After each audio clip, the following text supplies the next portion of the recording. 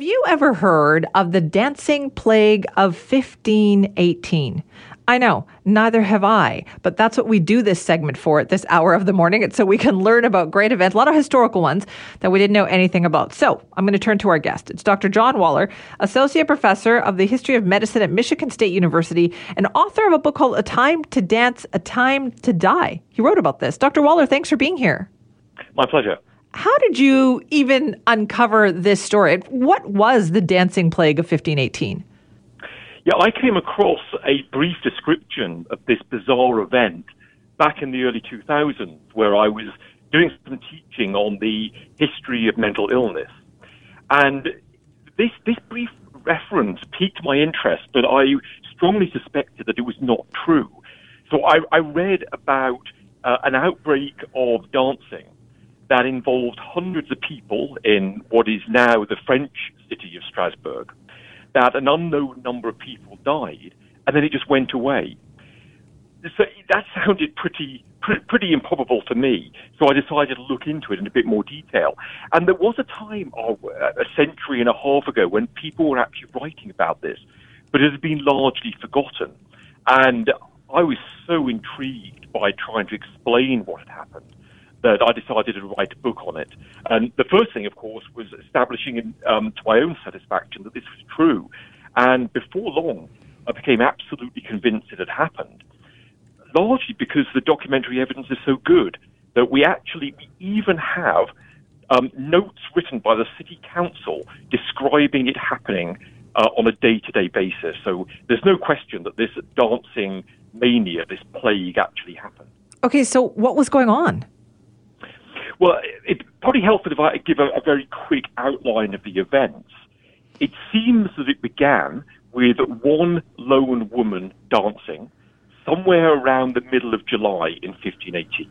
And initially, the chronicles and a few eyewitnesses said that they thought it was a joke. They thought, in fact, that she might just be trying to wind up her husband.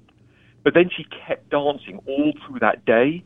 Then she would collapse, and she got up and she started again the next day. She was in pain. She clearly didn't want to be dancing. And eventually they bundle her into a cart and take her to a nearby shrine. But by the time she returns, if she ever did, there were about 20 or 30 more people who had been consumed by this urge to dance. Over the course of the following couple of months, around about 400 or more people had at one point or another been pulled into this mass dance. And so there were some extraordinary details. One of them is that the city authorities thought it would help for them to take the dancers, put them in very public places, including a stage that they built in the center of the city, and had them dance there. And they then paid for musicians and healthy dancers to keep them moving. So you've got this absolutely bizarre spectacle going on for a week, maybe 2 weeks, of hundreds of people dancing in the full glare of the city. Okay, it sounds absolutely bizarre. It sounds absolutely bizarre the way you describe it, Dr. Waller. So did we ever find out what was going on? Why were these people doing it? Yes, I think it's interesting the way it came to an end. So after maybe a couple of weeks of this very, very public spectacle, the city authorities got together and said, this clearly isn't working, because more and more people were being sucked into this behavior. And so eventually they take them on carts to a shrine, which is located about 40 miles away from Strasbourg. There they put red shoes on their feet, blessed them, had them walk around a shrine dedicated to a saint in circles, and then the chronicles say they recovered. So there are just layers and layers of mystery to this event. But one of the main theories that had been floated in the 19th century was that they were suffering from ergotism, that these people had eaten rye bread with flour that had been infected with a mold that is basically like LSD, but it causes a tightening of the blood vessels, but also hallucinations and deep depression.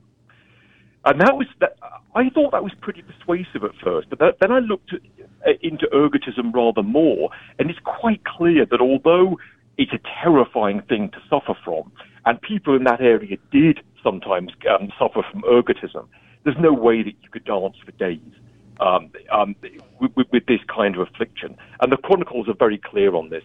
People were on their feet for days and days, and they would maybe collapse and sleep for a while.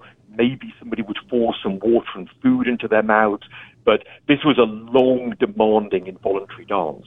Okay, and so when it was all done and it was all over with, did people just forget about it and move on? I mean, who knows? Once they started to recover, the chroniclers lost interest in them. So we don't know how many people were traumatized, but we do know this is quite clear that people died. And it's not surprising that this was a famously hot summer in Strasbourg. These people are being forced to stay on their feet,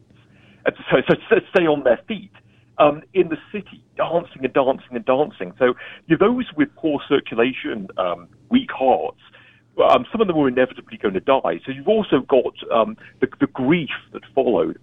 But in terms of explaining what happened, I think there are two important things to be aware of. The first is that these years were really difficult times to be alive. I think we all know that if you're going to have your choice of when to live, you're probably not going to choose late medieval Europe. However, even by the standards of the day, these were terrible, terrible years. There were new diseases like syphilis, which were tearing through the city, repeated harvest failures, people were starving, the orphanage was full. So very, very high levels of psychological distress. And we know that makes people more susceptible to outlandish beliefs. But for me, the real breakthrough was learning that in this particular part of Europe, there was a belief that a saint called Saint Vitus could curse you with a compulsion to dance. So they imagined this saint would stalk the world looking for sinners whom he would then curse. And what I think happened is that these people were in such a state of distress, they became convinced that God had abandoned them. And then some started to imagine that St. Vitus had cursed them in punishment. Now, lots of people have studied religious ceremonies in which people fall into trances and then they act according to that religion. That's what I think happened here. In their distress, these beliefs that they had always held started to become very, very persuasive. And so they fell into the trance and then they started to dance according to their beliefs. And then, of course, given that people were dancing, hundreds of them in the center of the city, anybody walking by who felt that maybe they had sinned, maybe they were being punished, they were then ripe to fall into the trance themselves and dance like everybody else. Right. Oh, it's really interesting, I guess, lesson in kind of crowd behavior, isn't it? Absolutely, yeah. This is very much what used to be called mass hysteria, what psychologists tend now to refer to as mass psychogenic illness. But there's a clear contagiousness to what was happening. So fascinating. Thank you so much for your time on that. My pleasure. It's wild, right? That's Dr. John Waller, Associate Professor of the History of Medicine at Michigan State University, and author of a book about this dancing plague. It's called A Time to Dance, A Time to Die. But going back through history and finding examples of this mass hysteria situation, as I said, fascinating.